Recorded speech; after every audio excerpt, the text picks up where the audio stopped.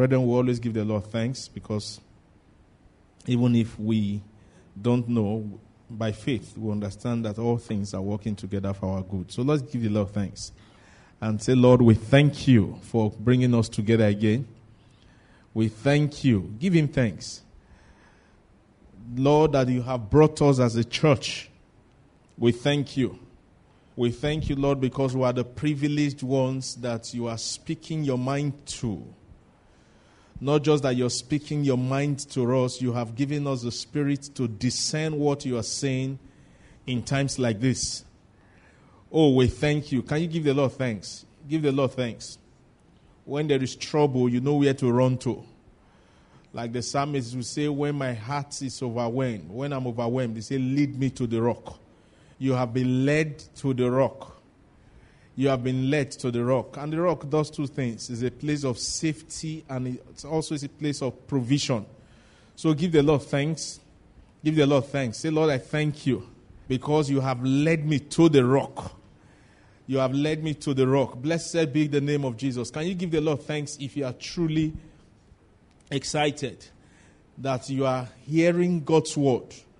That you are hearing God's word. That you are at the feet of Jesus. You are just careful to hear what he will say to you. You are just careful for him to give you the instruction that you will run with.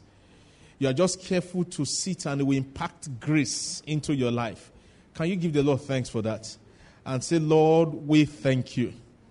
Oh, brethren, it is not by your power. No, the Bible says there is the Spirit that is at work in you.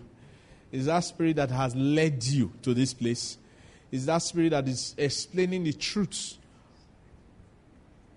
to you. And the truth is Jesus. The Bible says when the Holy Spirit comes, he will not say anything of himself, but he will testify of Jesus. So the Spirit of the Lord is testifying of Jesus consigned in your life. So give him thanks and say, Lord, I thank you for ability to hear and understand. Oh, for ability to see and I can perceive. Give him thanks. Give him thanks. Thank him because you are not confused.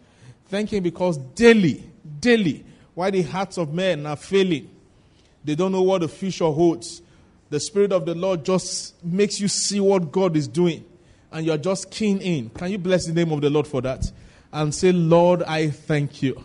I thank you because I am not confused. I thank you because you've given me clarity. I thank you, Lord, because you are the one leading me. Blessed be God forever. Blessed be God forever.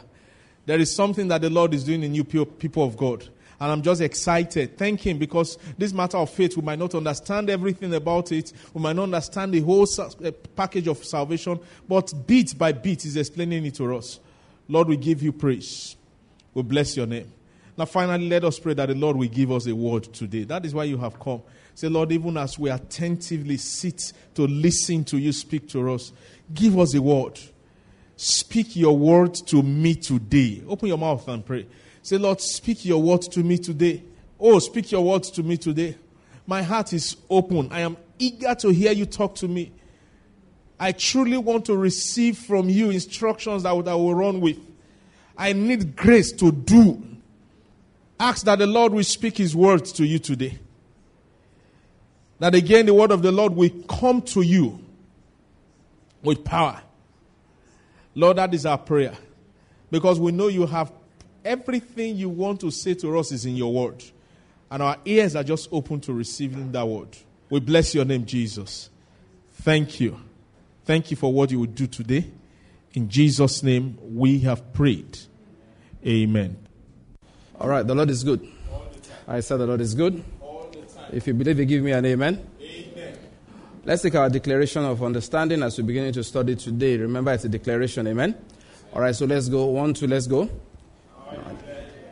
And the Lord has given me the spirit of wisdom and revelation in the knowledge of him.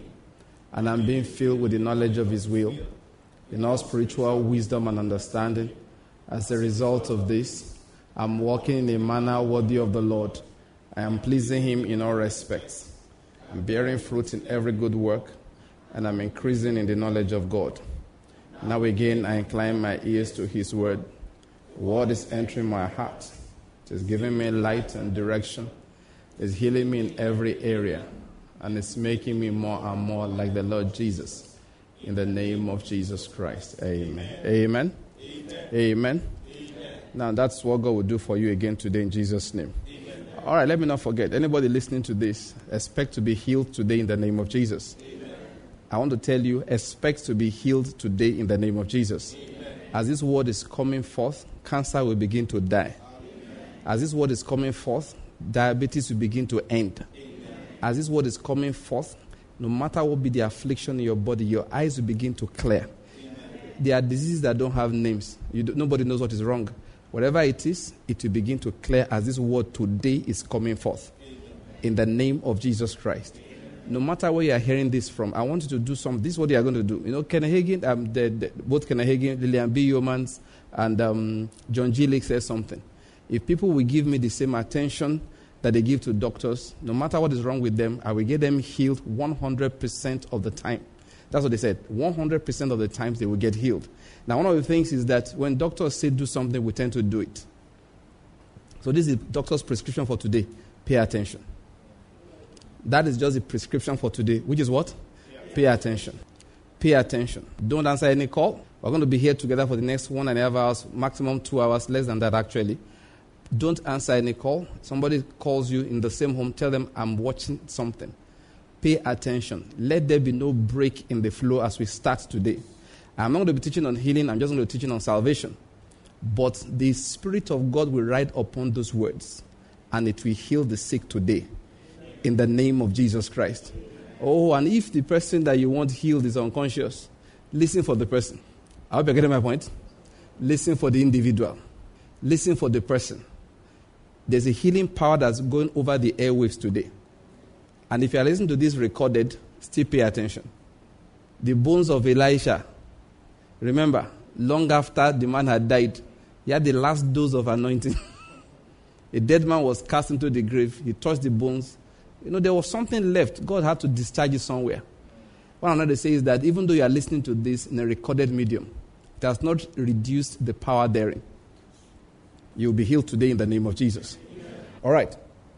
Now, we are going to continue teaching on this is what salvation is what we have been speaking on now for a few days, and I want to continue on that particular direction, on that particular subject, more like. This is what salvation is. Let's take a few portions of the Bible and read to start. Some of them we have read before. Okay, let's start today with the book of Isaiah chapter 53. The book of Isaiah chapter 53. Last time we read the one from Psalm 100, and I will refer to that one again today. Okay, maybe let's do something. Let's quickly read Psalm 100, then we'll go to Isaiah chapter 53. Now, if you remember last time when I began to speak, I took time out to explain a principle concerning the person of God the Father. We needed to remind ourselves actually that God is the same. The God of the Old Covenant, that is Old Testament, or more like of the former times, is the same God of these latter times. This same God was merciful then, and he was also a just God then. I don't want to use the word judgmental because it will give people the impression that God is looking for how to kill somebody. That's not what we mean. He was a judge. He was just. He punished iniquity. He recompensed disobedience fairly. That time also, he was merciful. What was most striking, people just didn't understand it. What was most striking about God that time was his mercy. The reason why it did not seem to have been played out so much in our own thinking was because people were so disobedient, he had to judge. So you found two things that marked that part of his character, what made it so prominent. One was that he warned again and again and again and again. And the Bible says there's one particular portion of the Bible that I like in Chronicles. He said he sent prophets to his people again and again. They despised the prophets. They killed some of them. He said until there was no remedy. So he began to pour forth his judgment. So two things made his judging character so prominent. One was that he took time out to warn people. He was always warning. He was always warning. Two was because the people did not listen to warning and there was no remedy. Therefore, he pours forth judgment. So you see a lot of warnings and then you see a lot of judgment. What happened was that those two things made it so prominent, so it looked to people as if God used to judge a lot. He didn't used to judge a lot. The people used to disobey a lot. I hope you're getting my point. But we saw the demonstration of his kindness when Nineveh repented and he showed mercy. Even his prophet was angry at that degree of mercy. God had to be defending himself. I say, Jonah, you yourself check him. If it's you, we kill that number of people that don't know their left from their right. His mercy was demonstrated. He was more merciful than Jonah. He was kinder than any human being. He was. He was always like that. So let's not give ourselves the impression that the God of the old covenant, the former times, that God was harsh. This one is kind. It's not true. He was always kind, and he's still kind till today. In the same manner, he has always been just. So till today, he will punish iniquity if we don't repent. And the worst of judgments you find in the Bible was described in the book of Revelation. The book of Revelation was when the angriest face, the one that I will compare with that is in Genesis. It's in Genesis where he destroyed the whole earth. But he has always been a kind God. He has always been a merciful God. And he has always been a just God. Please, this is just what I feel is upon, the Holy Spirit wants us to know this day. So it's hard, it's hot in my heart. This is strong in my heart. I have to keep on warning people about it. You have to depart from iniquity, because the God of heaven will eventually do what is called giving us the just recompense of reward for disobedience. Eventually he will bring it. What grace does for us is make it easy for us to walk in obedience. What grace does not reduce, it does not reduce the demand of God for purity. It does not reduce the demand of God for obedience. It doesn't. If anything, it heightens it. But it makes it possible. I gave the example last time. God could love a man like David, even though he had 10 wives. He was mindful of what David had. But I can't try it now. I can't. Even my own brethren, they depart from me. Even before I married the wife, once I start chasing a concubine, the church will scatter. And it should scatter. It should scatter. It should. Why will God even punish me harsher? Because he knows, and this is not bragging, brethren. I have something David did not have. It's called grace. Where sin abounds, what happens? Grace much more abounds. So when the society is more difficult for us believers, God has poured more grace in us to be able to resist the sin. And to whom much is given, much is expected. That is the thing that is unique about the coming of the Lord Jesus Christ. He pumped grace in abundance. It's called abundance of grace. That's what we have received. The abundance of grace and the gift of righteousness. We have it in abundance. The grace we have these days can produce people like Paul again and again and again. People who will not love their lives even when faced with death. That grace can produce it for God now again and again in our lives. Let's never forget that. We discussed that last time. Let me not spend so much time going over that again. All right? But in that light, I want to just bring out something before we get into today's teaching. As he had said, I was listening to one message during the week, and I just felt that maybe that's what's prompting me to say this. People say that under the old order, you obeyed God out of what? The fear of God. But under the new order, you obey him out of what? Love. It sounds nice. Do you know the truth? I found that it's not true. I'm sorry, don't mean to be critical, but let's get these things right. On Tuesdays, we've been teaching about the prophetic word for the season. And one of the things that God is demanding of the body of Christ now is that we must get our doctrines correct. So that is why we have to bring these things to light and explain them. Who's told us? Now, we just assume so. That the other people, they feared God. They feared God. Now, because we have Holy Ghost services where we misbehave, we think we don't need the fear of God anymore. The truth is that we should fear God now more than they did. We understand him more now than they did. So that should bring forth a sense of awe and fear in us more than they understood. But what I want to explain is that we just assume that then it was fear. Now it is love. I read my Bible, it's not true. Jesus said something. Upon what was based all the law and the commandments. What's the first thing? Upon the love of God. Thou shalt love the Lord thy God with all your heart, with all your soul, with all your mind, with all your kidneys, with all your ears. I'm adding words to it now. That's what he said. He didn't say, thou shalt fear the Lord of God with all your heart. What did he say? Thou shalt love the Lord thy God with all your heart. It just dawned on me. I said, wait, who told us that then there was no love for God? There was love for God. It's just that what we call the love of God is not the way a man loves his wife. Love has his own definition, different definitions. Two things you consider when you are defining love is who are you talking about? Who are the parties? And two, in which direction are you looking at it? So, what is the love for God? Is obedience. So, two parties here, God and people. God and me. God one party, you the other party, human being. How do you, first we identify the parties. How do we now define love? Which direction? If it's the direction of God to man, it is called provision. The definition of love is provision. For God loved the alien amongst you in that he gave him food and raiment and the three things he mentioned. Anyway, he gave him provisions he needed. So that was God's love for the alien amongst you. What is God's love for the whole of mankind? For God so loved the world that he did what? He gave.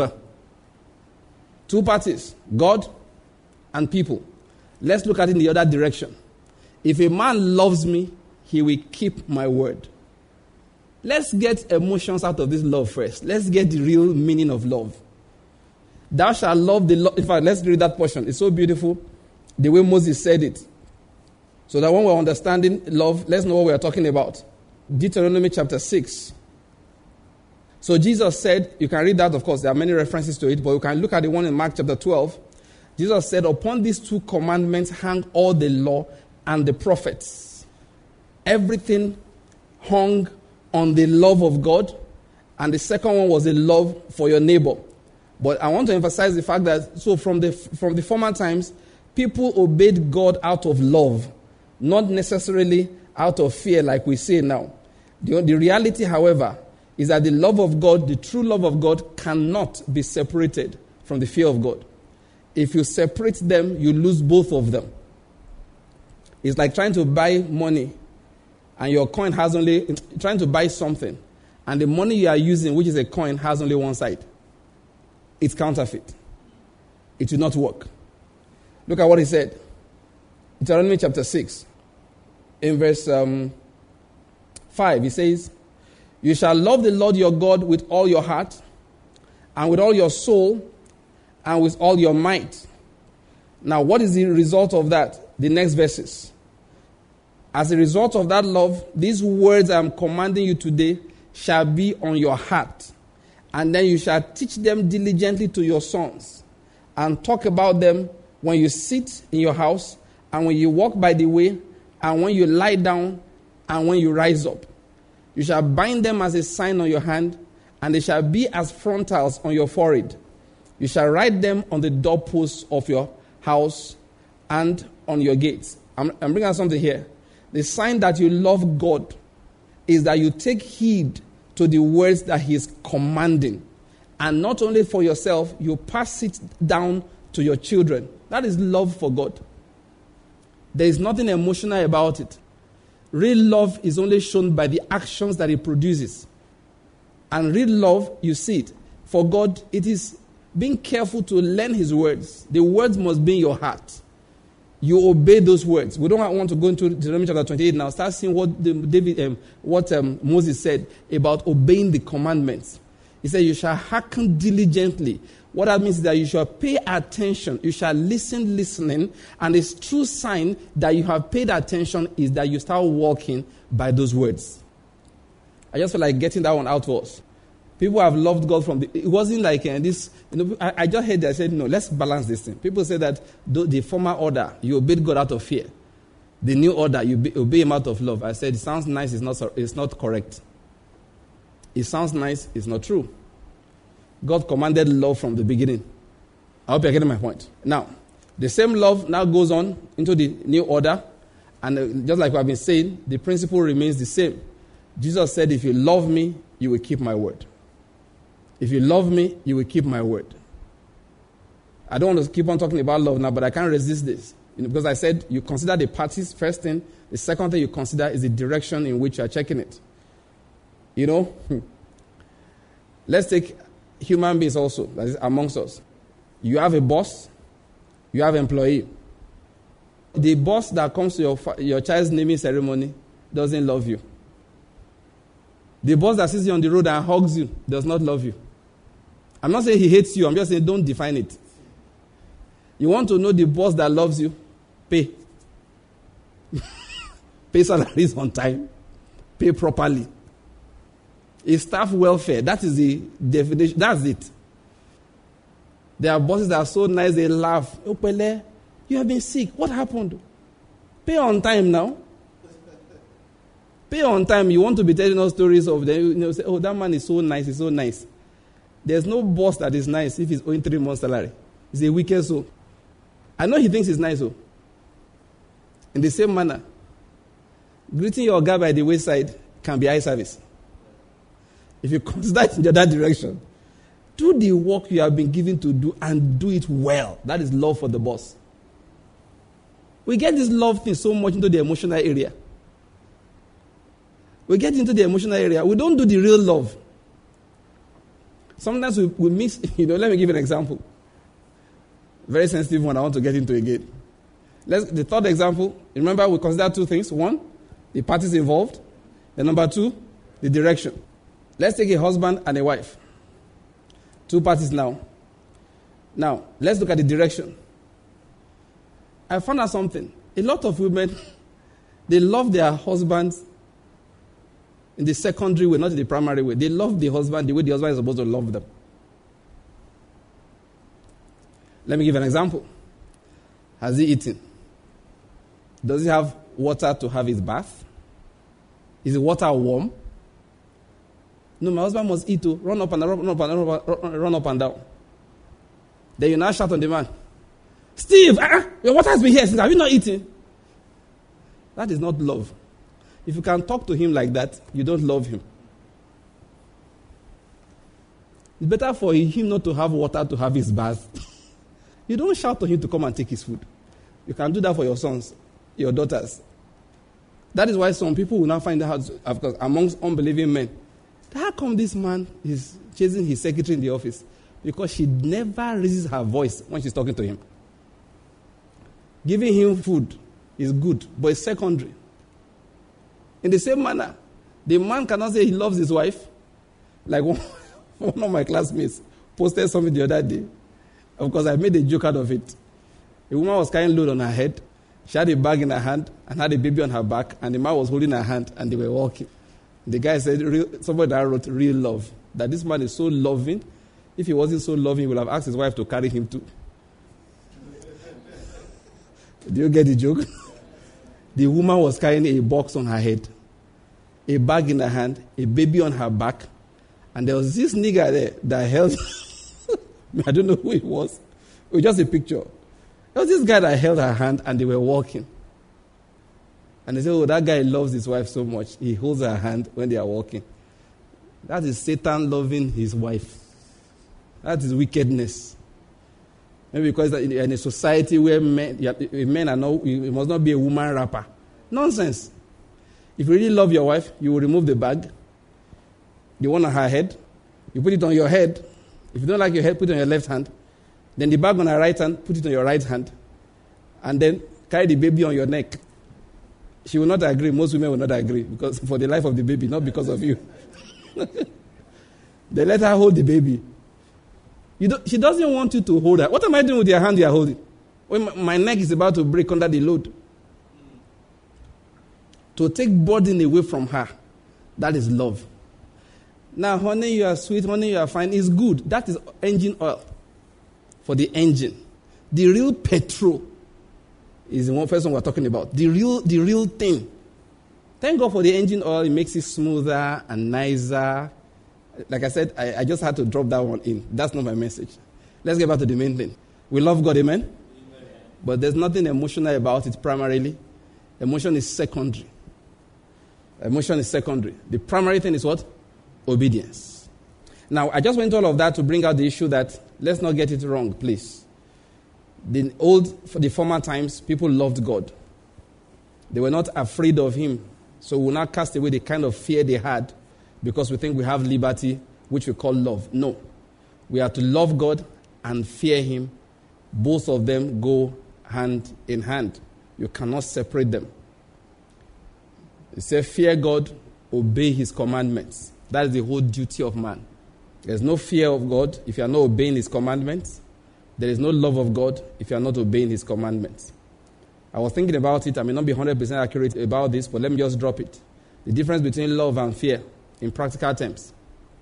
Both of them have to do with commandments. Fear in practical terms is knowing that disobedience brings forth judgment. That is fear. Fear means disobedience. I know that disobedience brings forth what? Judgment.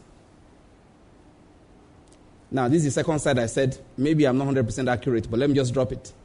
What is love? Is knowing that every commandment was given for my benefit, not for his benefit. So that's the two sides to it. Those are the two sides. If you say, love the Lord thy God, obey his commandments. Fear the Lord thy God, obey his commandments. So what's the difference between the two?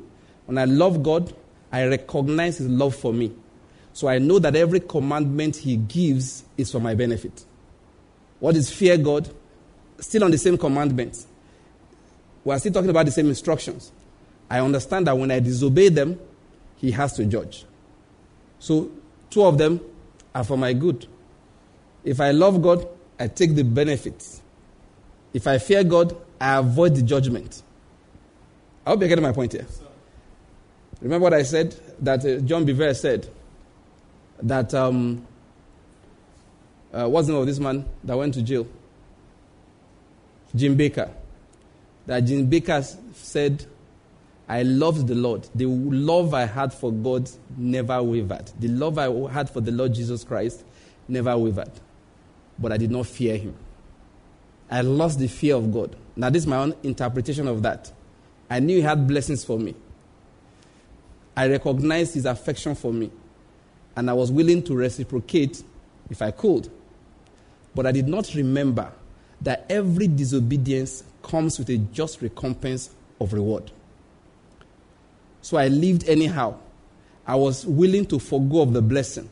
But I forgot that it's not just the blessing I will forgo of. I will inherit judgment. I will inherit a punishment. He learned that while he was in prison. He learned a lot of things. Do you know what? As soon as he finished learning his lessons, God released him. They had sentenced him to 35 years imprisonment. You know, Americans don't have a justice system. They have a vengeance system. Vengeance is mine. I will repay. That's American system. I see the things that, the kind of judgments they pass. I said, this is not judgment. This is not justice. This is vengeance. If you make a mistake, maybe you are angry with your friend, you set his house on fire. Did you know that children were playing there? And 2 people died, 3 people died. They will judge you for setting the fire, sentence you for the fire, sentence you for the fault to set fire, then sentence you for each of the deaths. Listen, your corpse will still serve. After you have died, you'll still be in jail. By the time they add your judgment, that's how Americans, at least they judge out of anger. They look at the impact of what you have. They even do what they call victim impact assessment.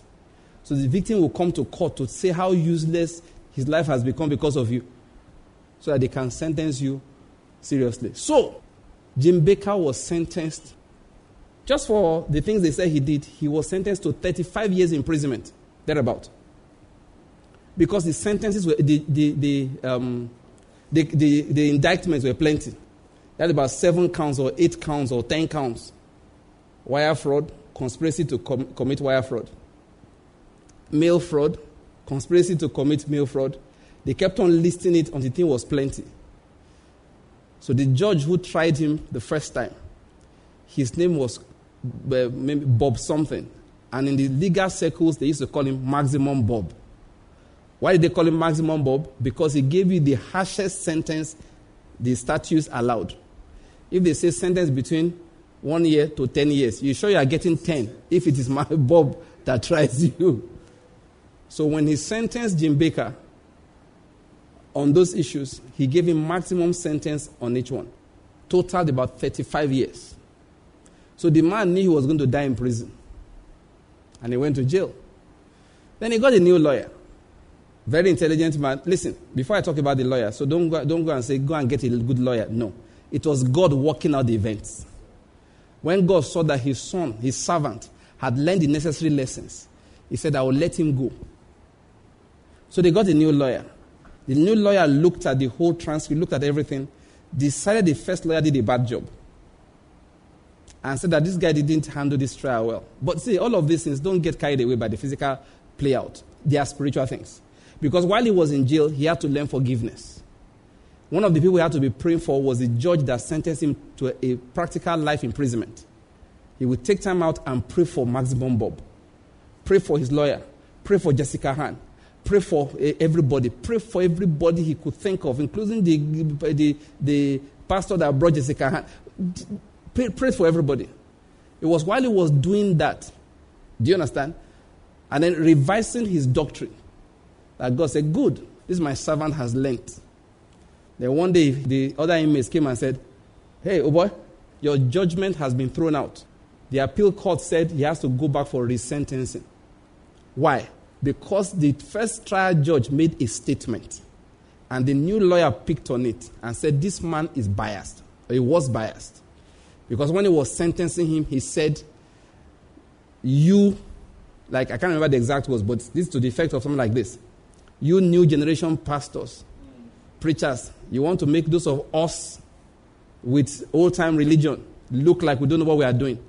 For using the words you and us, they said this is bias. They took that statement to appeal. Appeal said that judgment cannot stand. Because it was a trial by jury, the indictment, the guilty charge, the guilty verdict stood. But the sentence could not stand. So they had to send him for resentencing. The same counts, but this time around, he got a minimum Bob. The guy's name was not Bob, but that one now started giving things like 5 months imprisonment, 6 months, 1 year, 5 months. By the time they totaled it, came to 5 years. Down from 35 to 5 or 6 years. Of course, by that time, he had been in jail for some time. So he served a year or two more, and he was released on parole after like a year or so. Make a long story short, he ended up being in jail for a short time. He thought he would die in prison. But God had him released.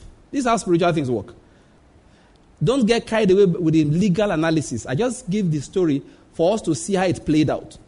But the truth was that God was the one that released him when he learned what it meant to fear God and to forgive people. That was why I told John Bevere, I love the Lord, but I did not fear him. And I feel like we, the children of God in this generation, we should remember that. We must love the Lord, and we must do what? Fear the Lord. You know, I thought about it. I found many references in the scriptures concerning the fear of God. Jesus taught it. You know, Peter taught it. James taught it.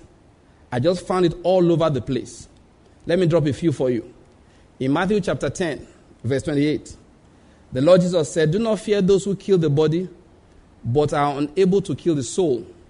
But rather fear him who is able to destroy both soul and body in hell. That was Jesus teaching people the fear of God. If you read the book of Acts in chapter 9, he said, so the church throughout all Judea and Galilee and Samaria enjoyed peace. That's verse 31. Being built up and going on in the fear of the Lord and in the comfort of the Holy Spirit. It continued to increase. That was a comment on what happened in the church in the book of Acts. This was New Testament. They were going on in the fear of the Lord.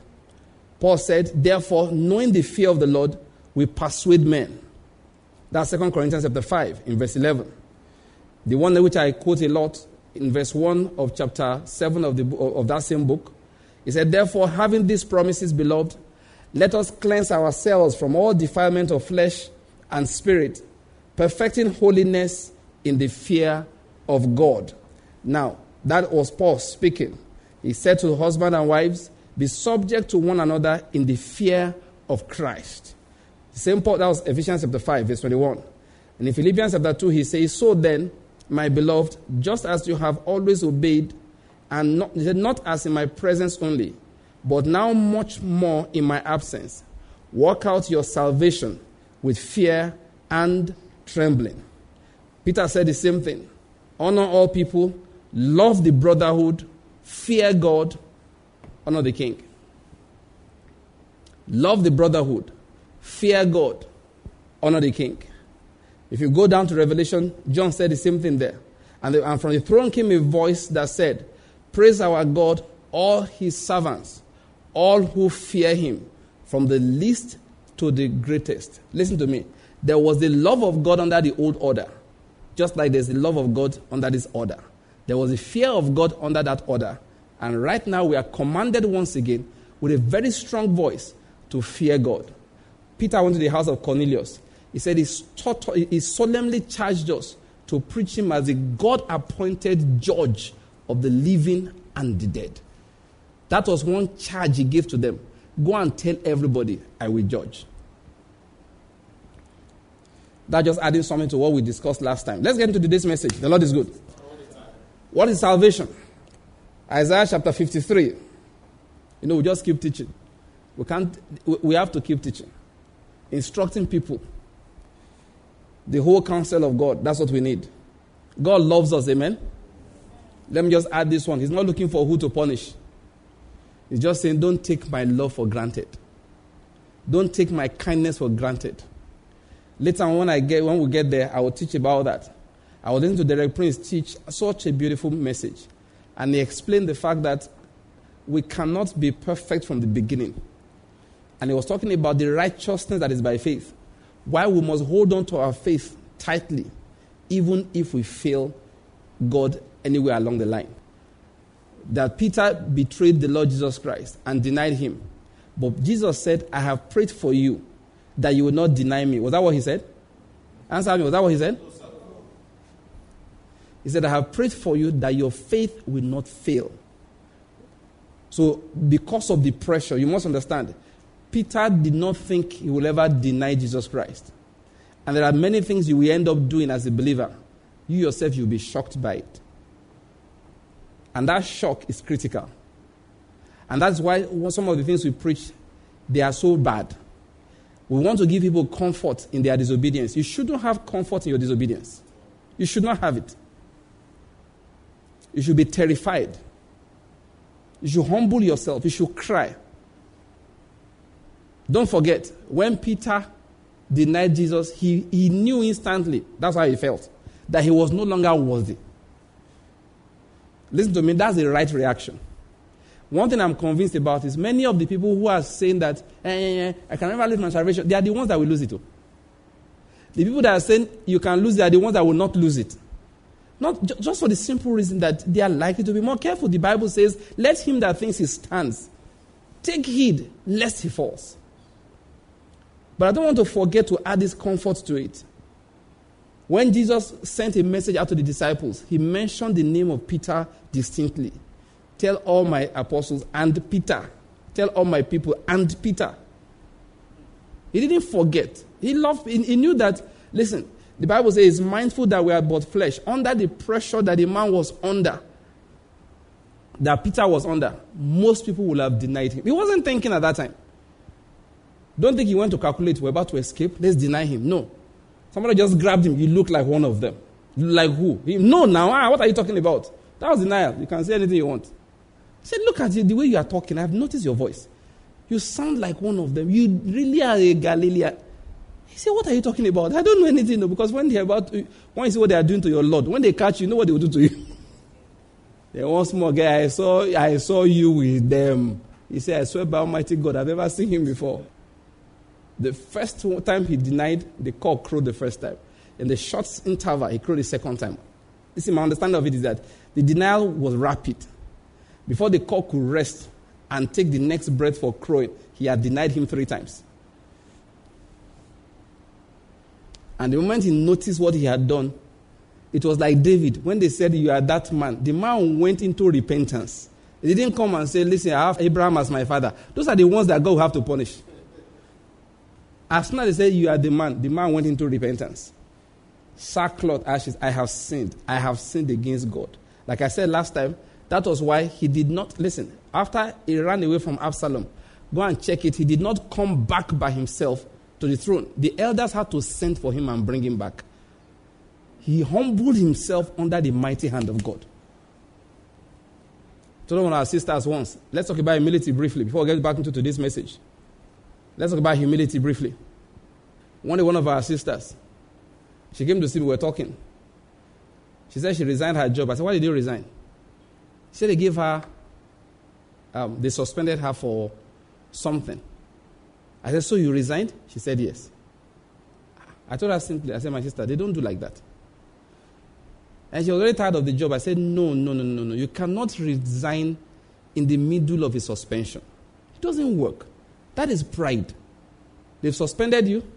After all, what's the suspension? How long was it for? 2 weeks. I said, serve out the suspension. Come back to work. Work like you want to die for 1 month. So that they will forget the reason why they suspended you. Work intensely. When you have worked hard and they are happy with you, then give them 1 month's notice and leave. You don't just get up. What you are saying is that you are too big to be suspended. I know you feel like that too. Maybe I feel like that with you. Maybe we all feel like that. But God will have to make sure he removes that feeling.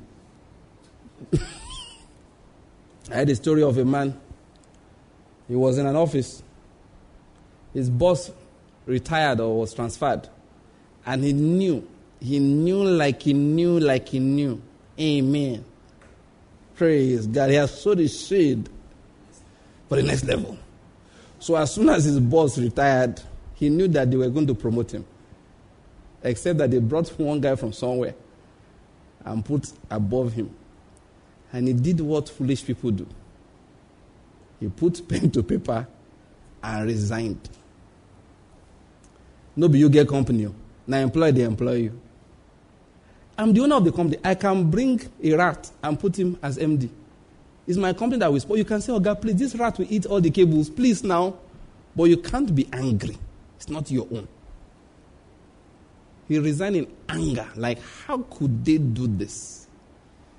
The person telling us the story said when he went to visit the man, this was a big executive before, he was living in an uncompleted building with plank and wrapper for window. Please. You see, I don't want to go into that now, but I noticed something about Peter.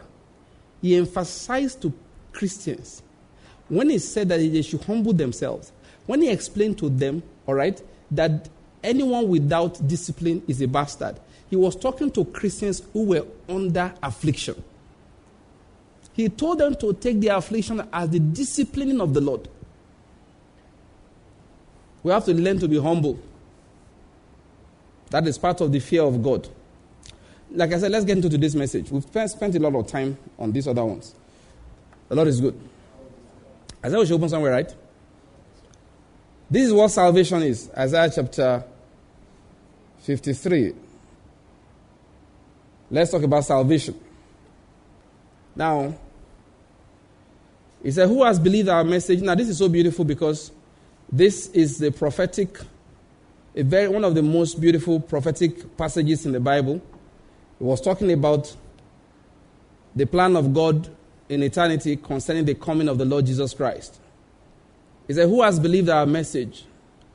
And to whom has the arm of the Lord been revealed?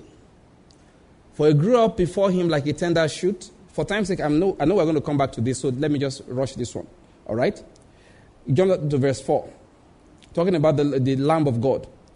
Surely our griefs he himself bore, and our sorrows he carried. Yet we ourselves esteemed him stricken, smitten of God and afflicted. But he was pierced through for our transgressions. He was crushed for our iniquities, and the chastening for our well-being fell upon him.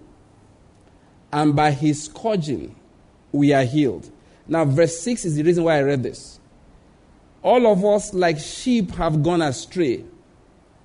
Each of us has turned to his own way, but the Lord has caused the iniquity of us all to fall on him. Please, that verse 6 is the reason why I read this portion. I wanted to take it from the beginning, but because of time, I felt we'll come back to it later because we have to talk about this Lamb of God. So we definitely will come back here, the Lord allowing that, of course. So let's read that verse 6.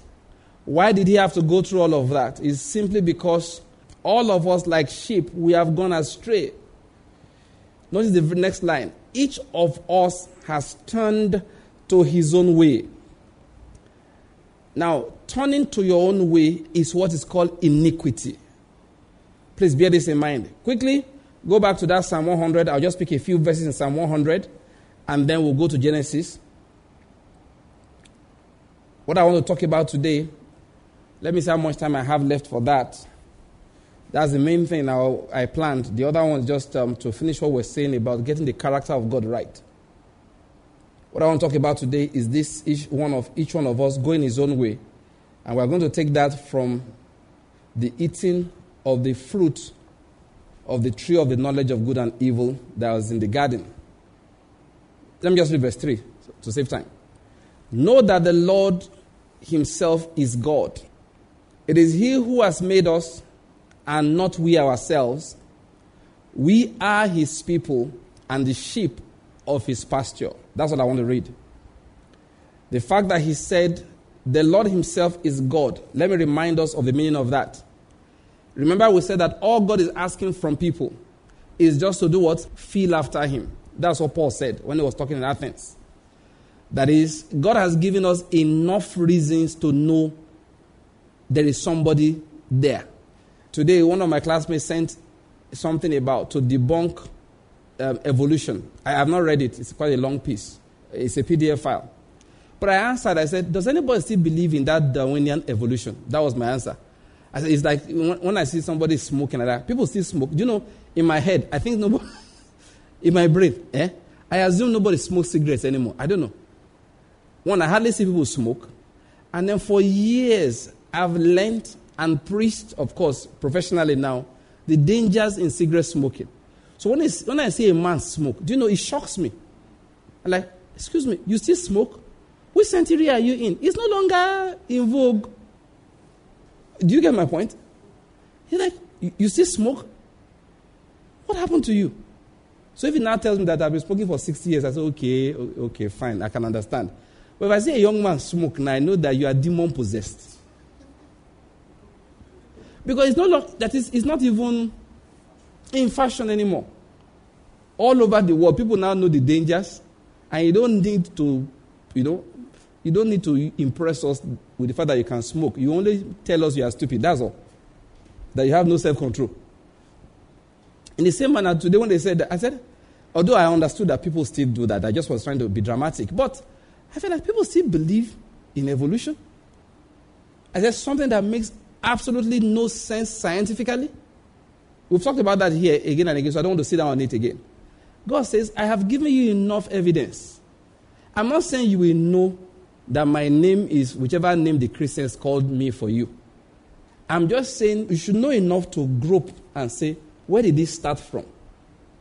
There is enough evidence for you to know somebody must have made it. That's what I wrote for my classmates. I said, look, we know there is enough evidence to know that somebody made this. And I made a joke. There's one of my classmates who said he doesn't believe in God, but he worships ancestors. I said, even him, he now realized that he has to worship his ancestors. Because this cannot be all there is to life. That's just common sense. So we said, what we now do is just to grope after God. And anyone who sincerely gropes after him, he will meet. I've talked about that. I don't want to start that now. Anyone who sincerely gropes after him, he will meet. He will know, where did this come from? He will be asking. Then David now came to answer that question to Israelites. He said, if you're asking, where did this come from? You recognize there's a God that made it. Let me introduce him to you. Know that the God of Abraham, Isaac, and Jacob When you see the Bible use the word, most Bibles use the word the Lord, is referring to Jehovah, Yahweh, whichever way you want to pronounce his name. He's telling you that, see, this one, of all the people that claim to be God, this is God. I hope you're getting my point here. Because in relating with Israel, he gave a name. Let me give an example now. So if we Christians tell somebody who's asking, where did all of this come from? We say, do you know the creator of all things sent his son by whom he created all things unto the earth? And the person says, are you serious? Say, yes, his name is Jesus. That's what he was doing here. He was saying to them, this our Lord. This is a for know that the Lord himself is God. There is no God elsewhere. We're not just worshiping this one because it is convenient. We know that he is God. And we know him by the way he revealed himself to us. This was the name he gave us. Now, please bear that in mind. So he said, it is he, this God, this Yahweh, it is he who made us, and not we ourselves. And like I said last time, if I made a device, assuming my name is Samsung, or LG, or Apple, you have to take instructions from me on how to use it. If you don't take instructions from me, you will lose the blessing in the device I made, even though you paid for it. And that is the principle of salvation. Please bear that in mind. I've already explained, we read from Corinthians that Paul said that God has a plan. And what is that plan? That he's going to subject everything to himself. And how is he going to do it? He sent his son, and that is Jesus Christ, that everything will be subject to Christ, and then Christ himself will be subject to God, so that God will be all things in all. And we say, what is eternal damnation? Now, sometimes I mix my terminology, so don't get carried away by which one. Some people now want to split here. Is it hell? Is it lake of fire? Let me just use a simple word. What is eternal damnation? Eternal damnation is when you deliberately exclude yourself from this plan of God, so he is forced to exclude you from his own plan permanently. So you will live in eternity without God. God is light. I hope you're getting my point. There is no light in the sun. There's no light in the stars. There's no star that generates light in itself. I know scientists will tell you that they are breaking hydrogen, and then like today my children and I were studying the sun, and that they are going to use hydrogen, and the hydrogen will finish in 16 point something billion years time, and it will explode and condense the other one. A story, scientific story. I'm not saying it's a lie, but it's science.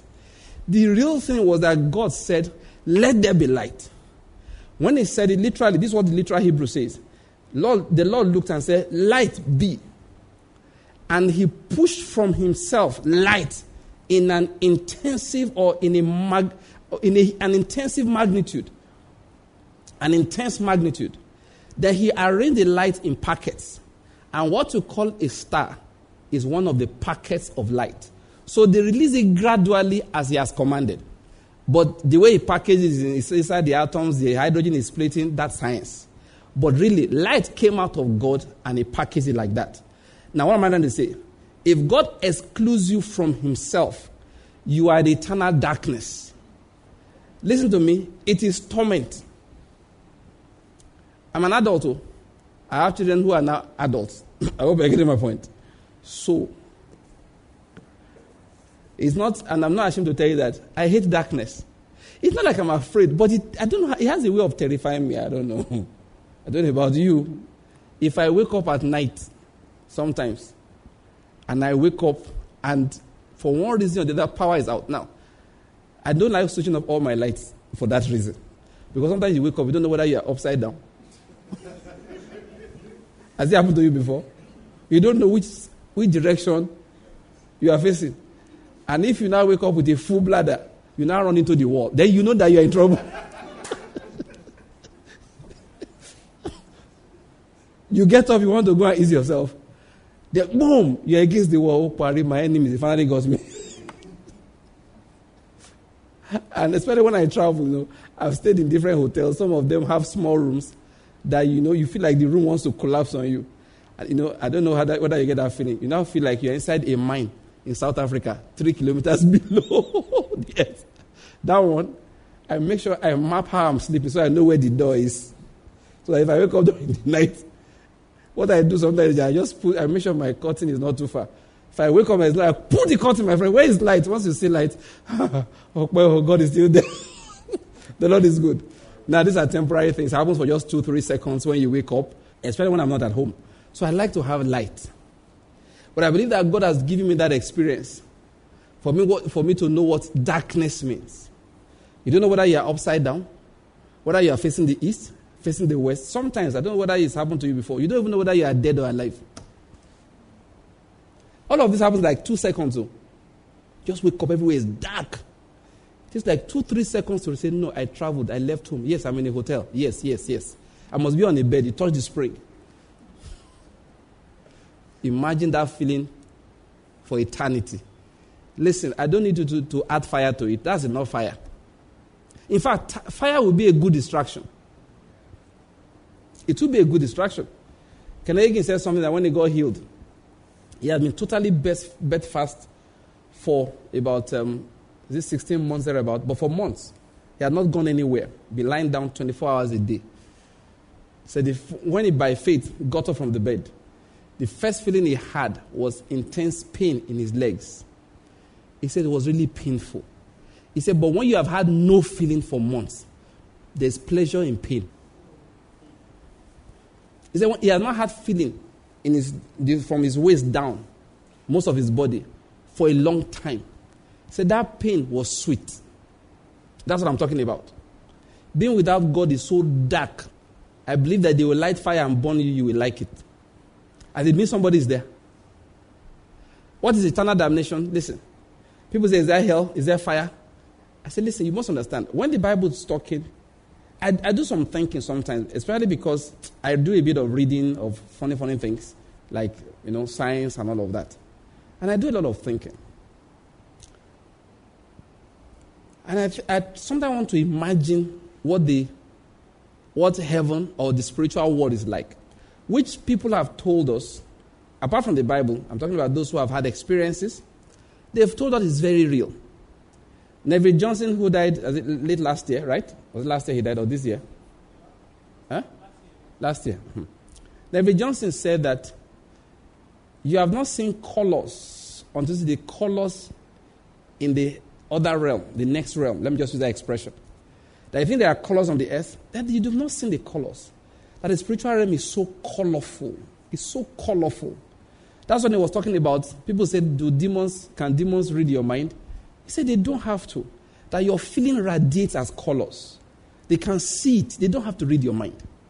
He said the spiritual realm is intensely colorful. Everything is reflected in colors.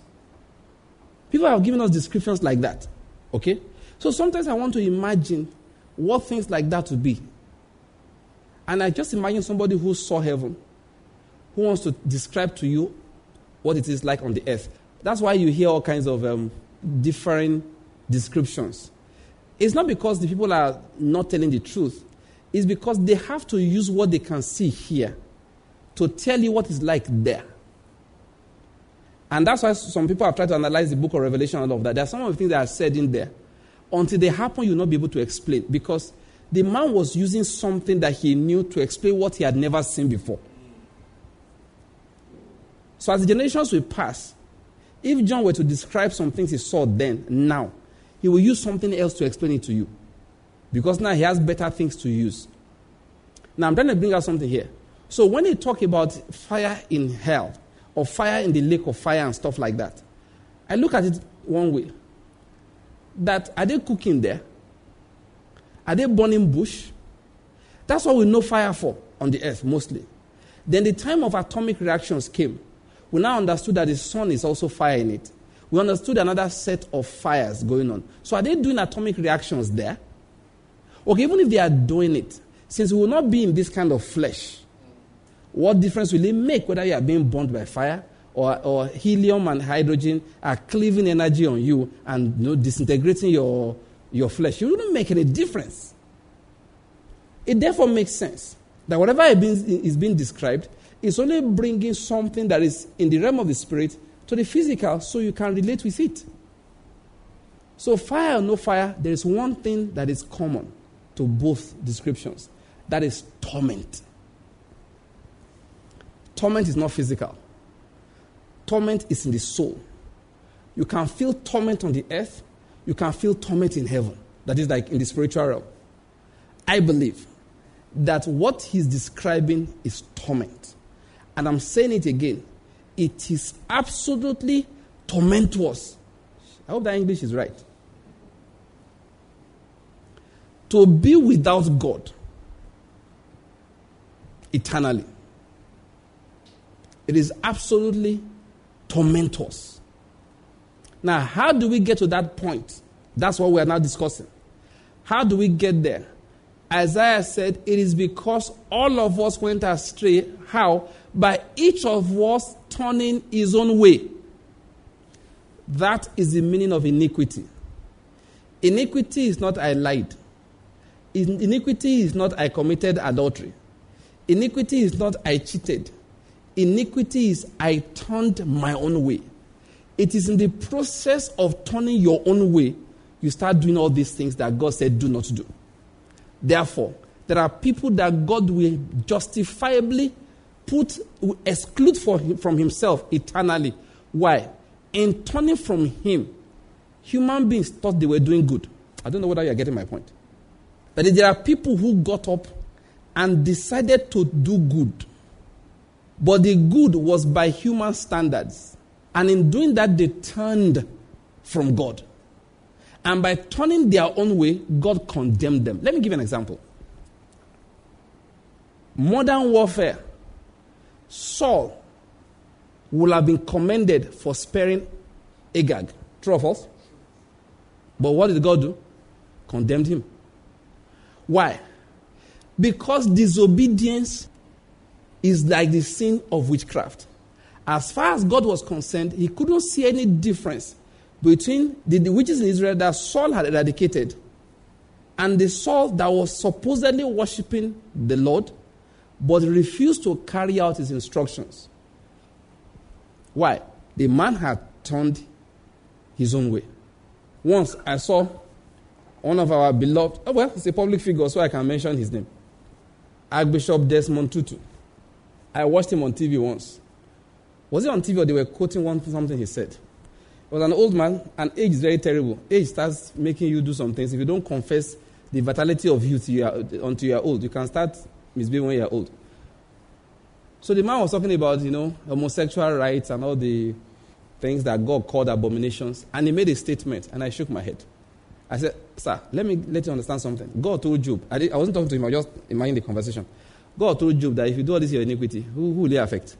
This bragging you are bragging, you are the one that will suffer for it. He said that if God will not accept homosexuals in heaven, he does not want to go to that heaven. I said, God, so go to hell. Go to hell. He said it. I said, be careful of old prophets. Archbishop Desmond Tutu said that. And this was many years ago, of course. And I looked, I said, do you fear God? Because something is popular?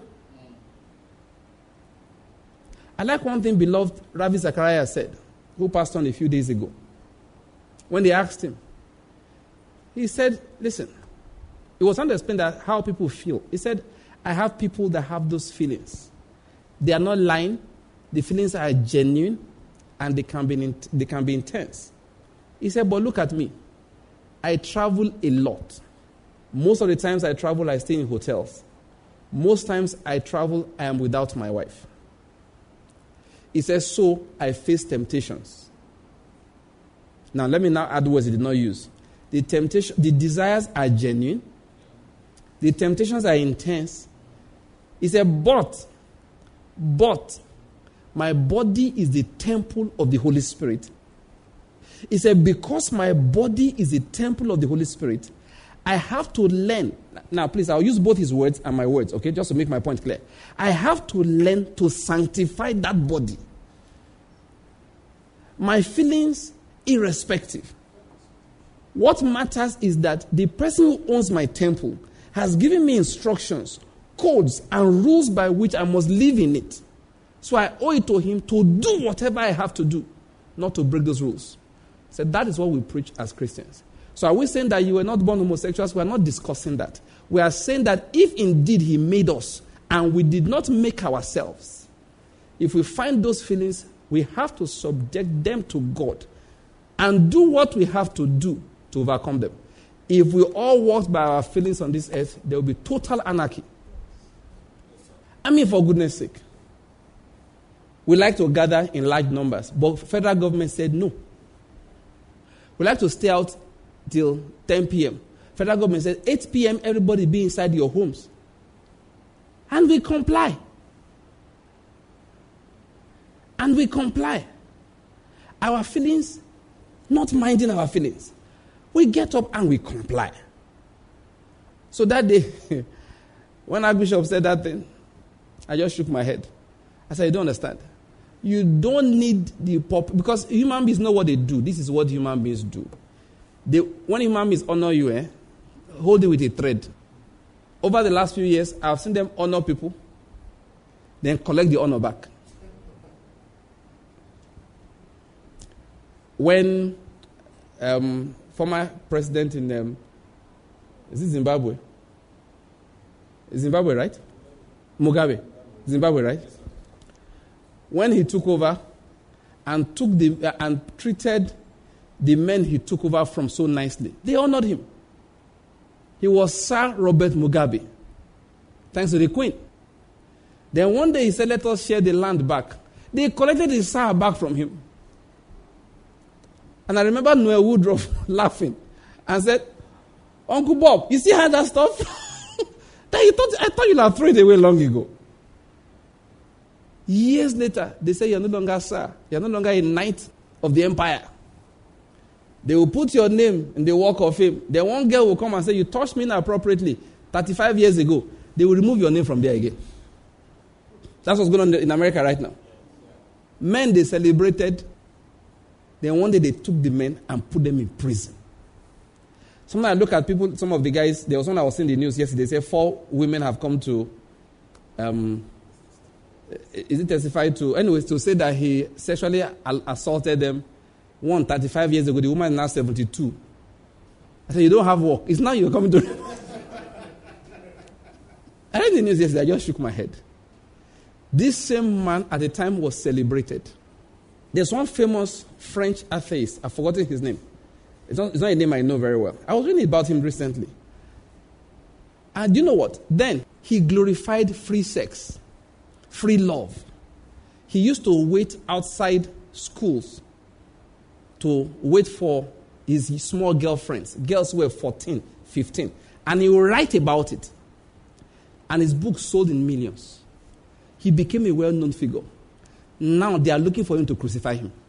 Because suddenly the heads are correct a bit. The very things they glorified. They said, wait, this man was a sexual predator for goodness sake. He's a poet. Forgotten his name, not a name I know very well. Just reading about him sometime last month. Now they are looking for him now to grab him. I don't know whether he has died and they want to grab his dead body and burn it. And listen to me, what they will do, wherever they have honored his name, they will remove it. That's what people do. So I felt like telling our brother, say, if you are doing this to please man, great mistake. Listen, the word of God does not change. See, this world, we have seen it change again and again and again and again. It's always changing. They keep on changing their minds. What God is saying in one generation, believe me, will not be popular. In America today, if you stand up as a pastor and preach some of these, we are preaching openly. They do one of two things to you. One, if you are not very big, they will not popularize you. They shut you down entirely. You will go to a city, hold a program, all right? You do a program there, and 100,000 people will show up, and not one of the media networks will report it. Not one. I was going to Rabbi Zacchaeus this morning, just watch one of his videos. You know, when people die, start loving them more than before, you know. I was watching one of his videos. My wife actually, she had the video, so she showed it to me. So two of us were watching the video together. And he was in the Philippines, he was describing a program he just came from in Atlanta. And 65,000 people gathered in an auditorium, all of them raising their hands to worship Christ Jesus, singing songs, and it didn't show up in any newspaper. 65,000. 65,000 in a major city in the United States did not show up in the newspaper. But he said, if 5 people gather and burn a flag, all the media network with their helicopter will be there covering it. If small trouble happens somewhere, but they will not gather to glorify Jesus Christ.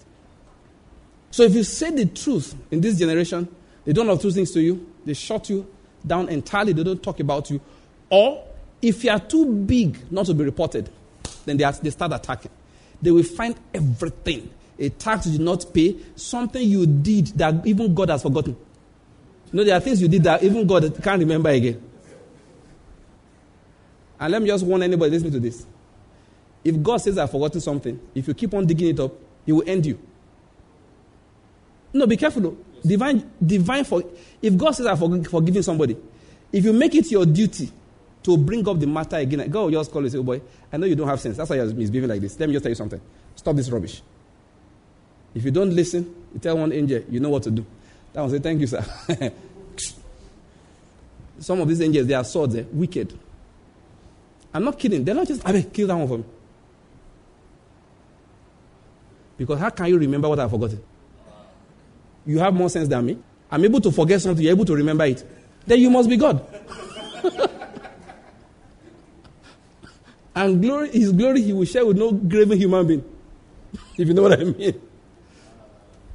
They will go and dig things that God has forgotten to try to use to undermine somebody. There's some of these were shouting Donald Trump, Donald Trump. I said, if indeed, now listen to this. If indeed, now I'm not taking sides, I'm not here to free politics.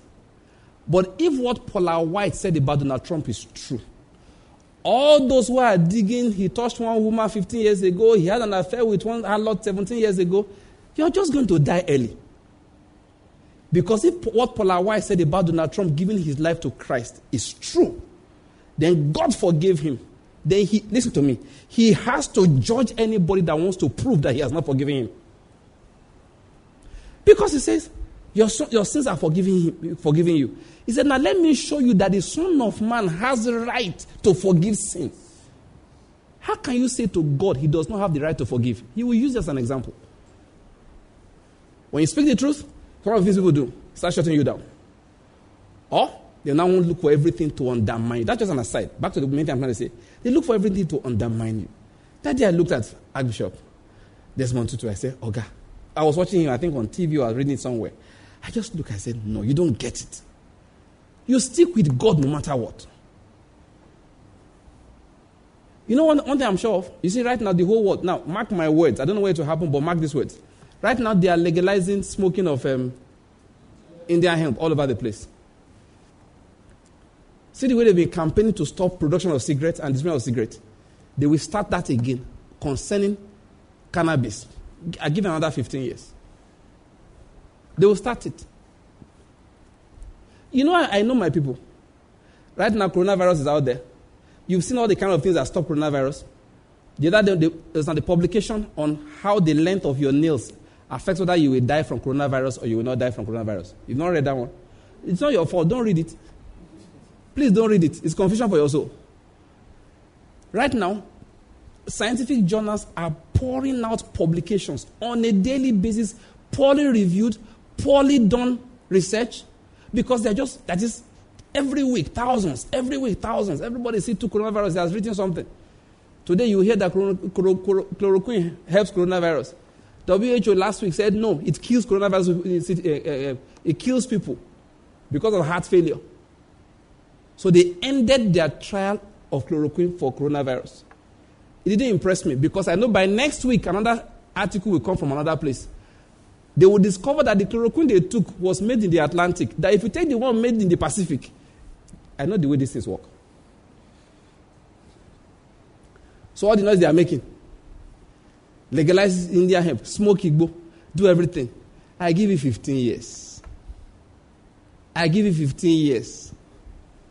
They will start again.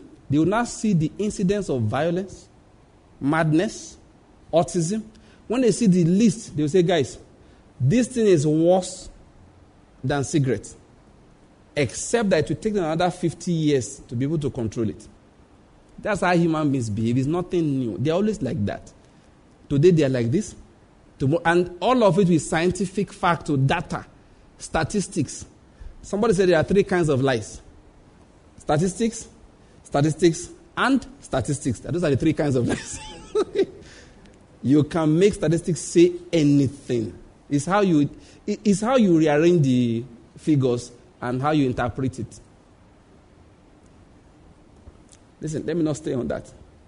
That's why I don't let the word, anything that the scriptures have said anything about, anything God has revealed himself concerning, stick with what he has said. You know, I went to all of this and to explain something. When it says each of us has turned to his own way, many of us interpret iniquity as the obvious sins: stealing, lying, sexual immorality, business dishonesty, stuff like that, using the name of the Lord in vain and all of that. But a lot of people do good in the estimation of mankind. That's why I went into that Desmond Tutu story. And they think they are doing good. But God says, listen, you have turned your own way. And the reason God is sending people into eternal damnation, we've already established it. It is because they are not subject to him. So if you are not subject to him and you become a murderer, you go into what? Eternal damnation. If you are not subject to him and you become a do-gooder, you still go to the same place. So that's why sometimes it appears unjust. Why should Adolf Hitler, you understand, and a man that just did one small thing go to the same place? God said, you don't understand what I'm judging. I'm not judging the killing of 6 million Jews. That is not what my final judgment is about. What my final judgment is about is kiss the Son, lest he be angry, and you perish out of the way. My final judgment is not to account how many times you committed this. My final judgment is that, are you subject to the Son? That was why Derek Prince said that no Christian starts out his Christian life perfect in every way. None. But one thing we must never lose is our faith. Because what God is judging is that faith. Now, what some of us preach about repentance is that you need to be sure that the faith is what? Genuine. But once the faith is genuine, the Bible says that the blood of Jesus, it covers us from all sins. He atones for all sins. Even if you do that which is not right. Because you are subject to the Son in true faith. Now, I'm not contradicting myself now because I preach a lot about repentance. I'm just saying that many people have faith that's not genuine. Just because they go to church, they want to tell you they are saved. They are not saved. James said there can be dead faith. Faith that does not have works is dead. One of the things that characterizes true faith is what Peter said: if these qualities are yours and are what? Increasing. If they can increase, it means they were not perfect. I hope you're getting my point here. The reference gave a testimony. He said when he first preached Christ to him, what interested him, he told the man who invited him to church. He said, listen, I don't believe in God, I don't believe in religion. I don't believe in religion, that's what he said. He grew up an Anglican of some sort, Church of England. But he said, I have nothing to do, so let's go. So he went to church that day with the man. And he said, the preacher was very funny. Very dramatic.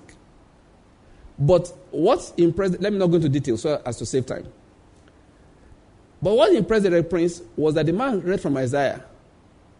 And Isaiah said, woe is me, for I'm undone. For I'm a man of unclean lips, and I live among people of unclean lips.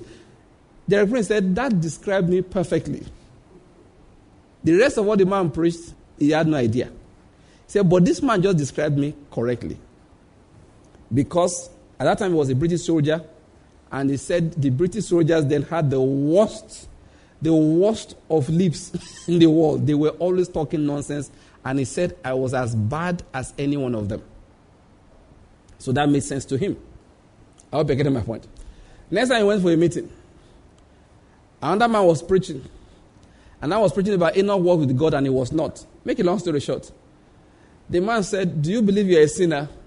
He said he reasoned that his specialty as a philosophy a professor was definitions.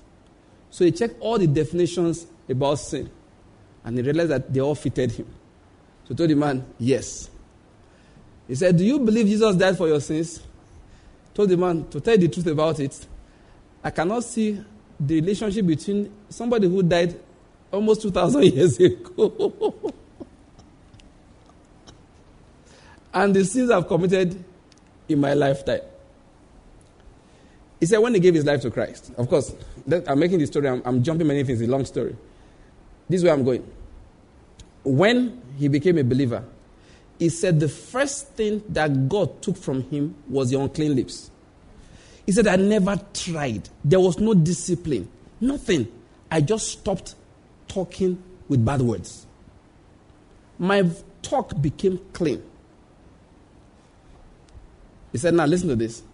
I thought that was all there was to using your mouth wrongly.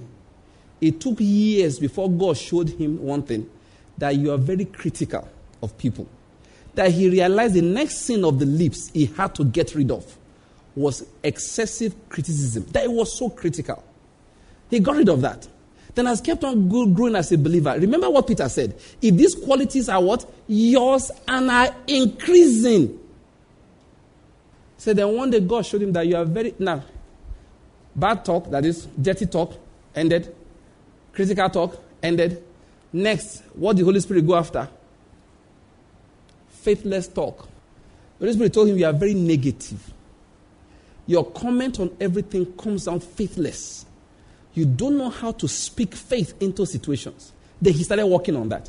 But he was teaching something, which is why, in fact, I had to listen to the message again this morning because I had never, maybe I had, I don't know. But in recent I can't remember anybody describing that perfection thing for me like that. That listen, in all of it, his faith in Christ was unshaken. So God was working on him daily. And that is why no Christian starts his life perfect. You can't start your life perfect. But the qualities must be what? Yours and increasing. It must be increasing. That is genuineness of faith. There are people that the qualities are not there. And it's not increasing. If anything, the little that was there is going down. They don't have faith. They don't have it at all. James said, such faith cannot save anybody. Please, I hope you're getting my point here. What is iniquity? Back to that. So I said all of this, so let us understand that. So you might find somebody is doing what looks overtly wrong, Adolf Hitler.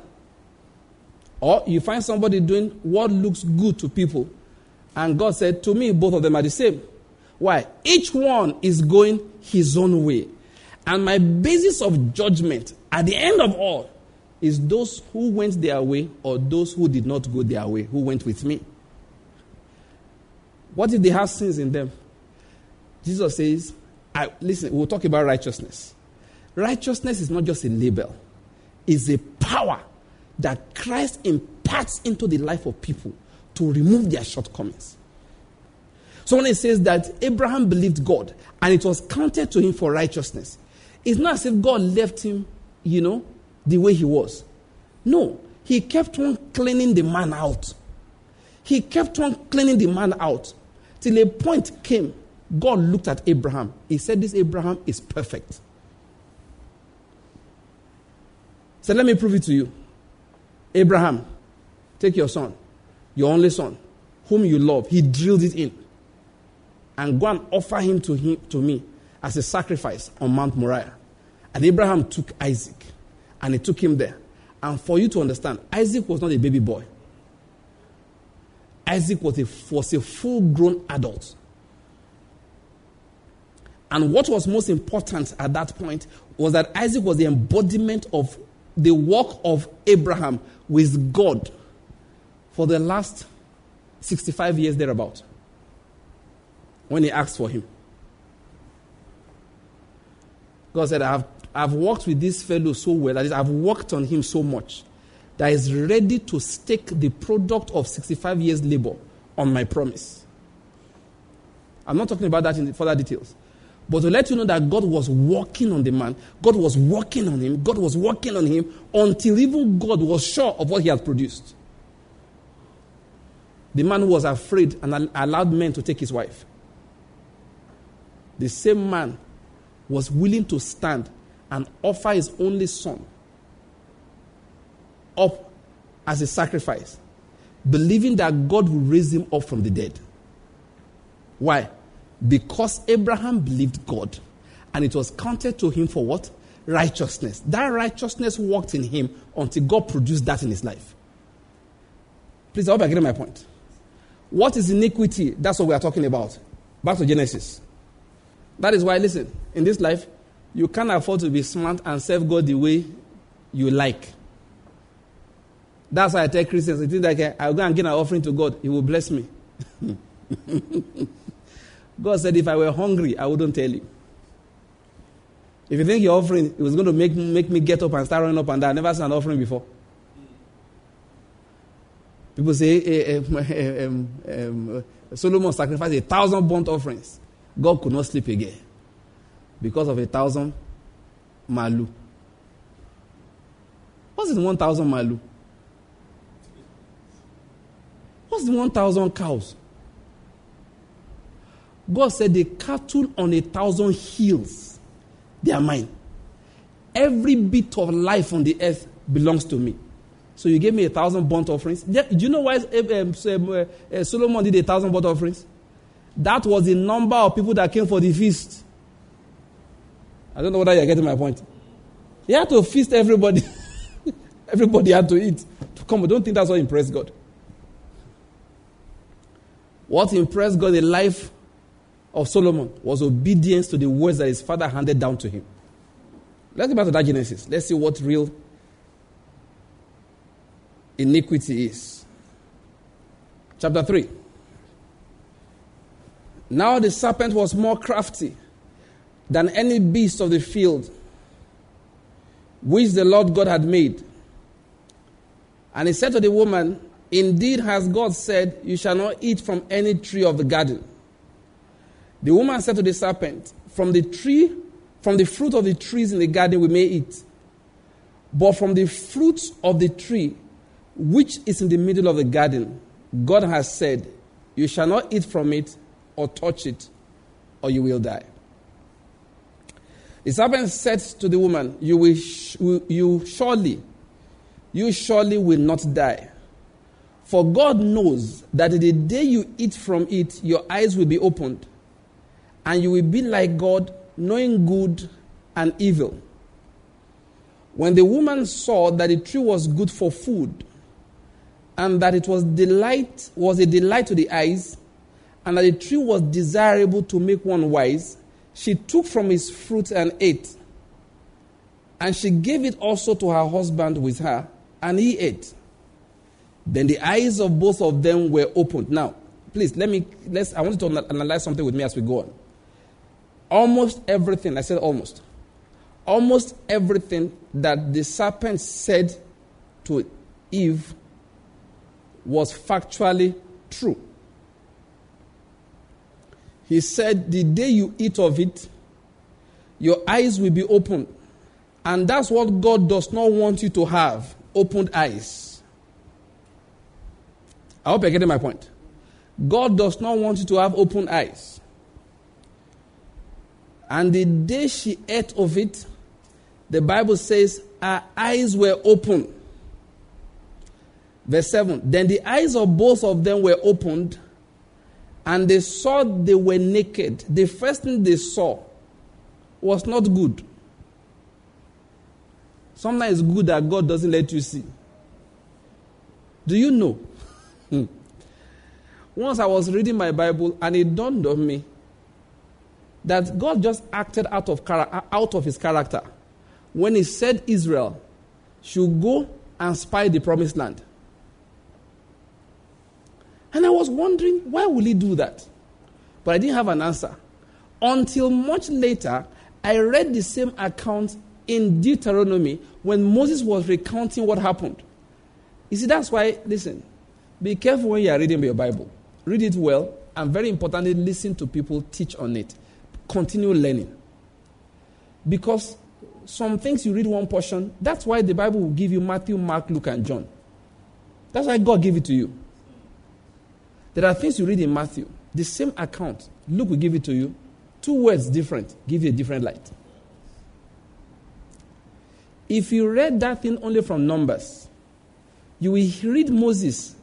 You will see that God told Moses, tell the people, choose 12 people from each tribe, all right, one from each tribe, and go and spy the land. But if you go to, when I read that one there, I said, this is crazy. You wouldn't do this. This is not faith. You expect people to walk by faith. And I read Deuteronomy, and Moses told us what really happened. He said, you were the ones that came. Please go and check me out there. You were the ones that came and said you wanted to check out the land. Then I went to the Lord, and the Lord said, choose 12 people, let them go. They will not hear. And that was why they could not enter the promised land. What they saw. Sometimes, let me digress a bit. We have to apply this to marriage. Many people can do investigation. Go and check whether something's in their family. Some people even want to check sexual compatibility, iniquity. What you will see will deny you the...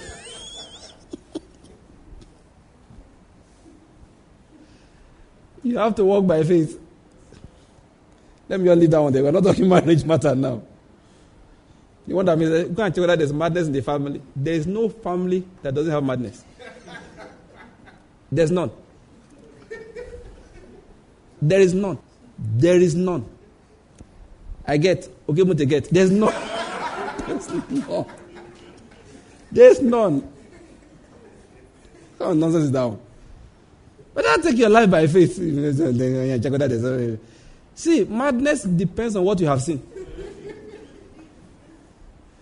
You have never seen trouble. Your father was a middle-level civil servant in the 60s. Your mother was a teacher, a nurse in the 60s. They were paying them, they were taking car loan, doing everything. You grew up, you went for scholarship here, you went to UI, you understand, and you were paying £1, £1. All those days and how? Of course, there's no madness. How can there be madness in your family? When the British government has taken care of your father, your mother, no stress. They will now import your father's grandson to this generation. You wake up in Abba, IPOB they won't let you go out on Biafra Day.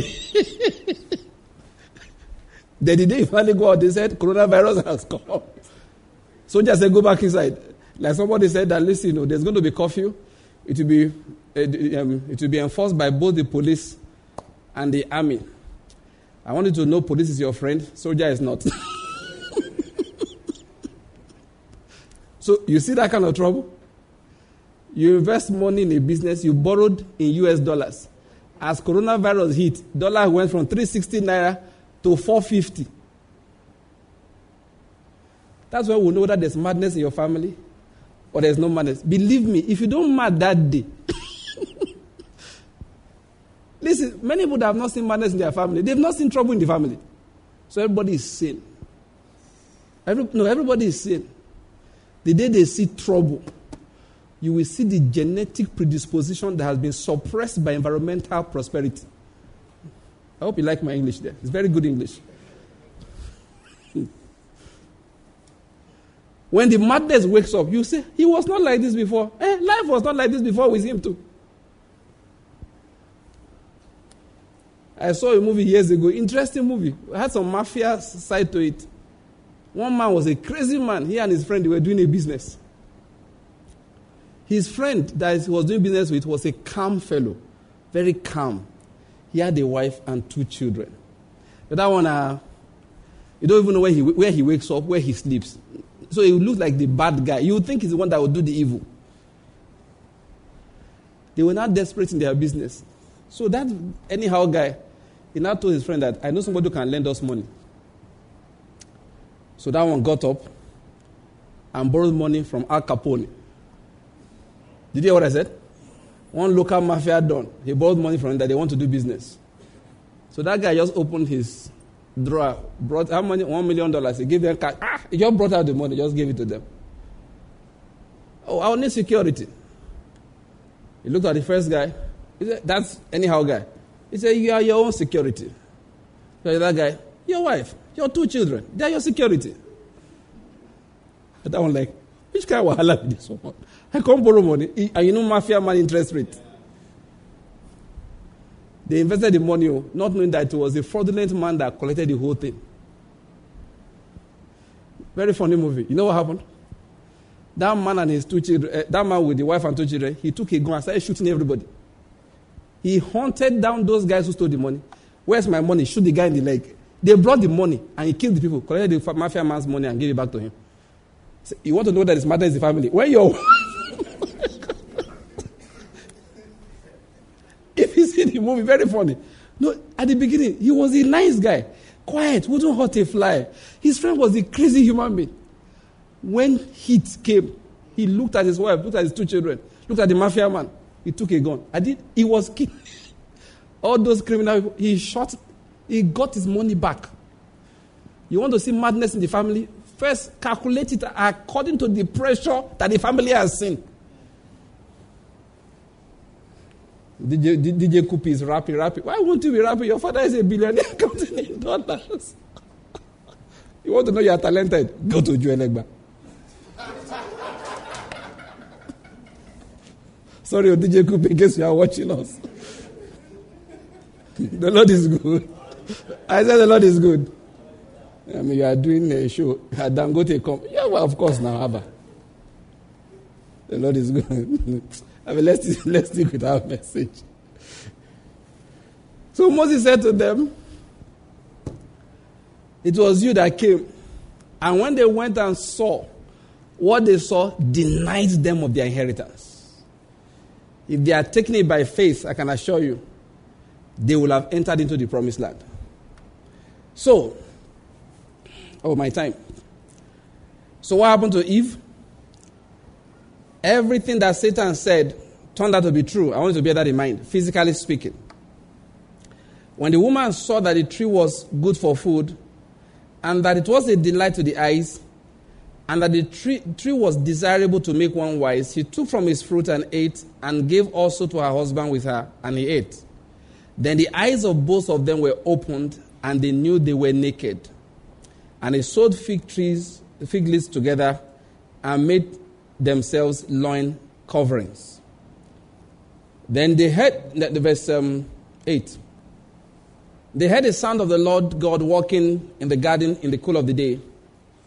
And the man and his wife hid themselves from the presence of the Lord among the trees of the garden. Then the Lord called to the man and said to him, "Where are you?" He said, "I heard the sound of you in the garden, and I was afraid because I was naked. So I hid myself." And he said, "Who told you you were naked? Have you eaten from the tree of which I commanded you not to eat?"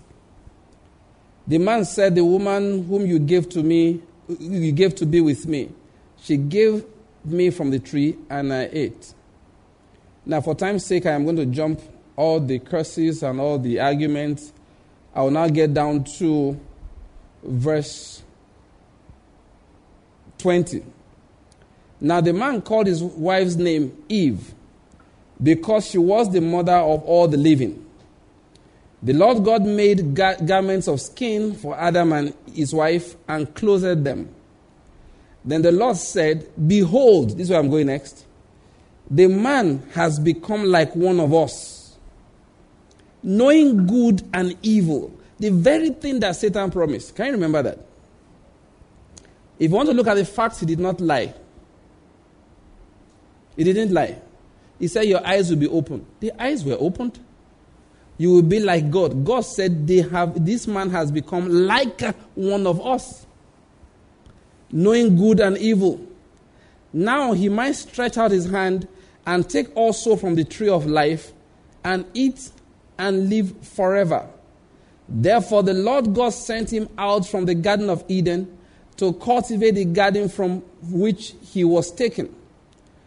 So he drove the man out, and at the east of the Garden of Eden, he stationed the cherubim and the flaming sword, which turned every direction to guard the way to the tree of life. Basically, that first act of God of driving them out was a merciful act, bear that in mind. He didn't want them to have access to the tree of life. Because the tree of life, what it was going to do was create a permanence, all right, to the situation in which they found themselves. But let's describe that situation first of all. When he said that you will be like God, I've already established that it was not a lie. God himself said it, they have become like one of us, that he has become like one of us.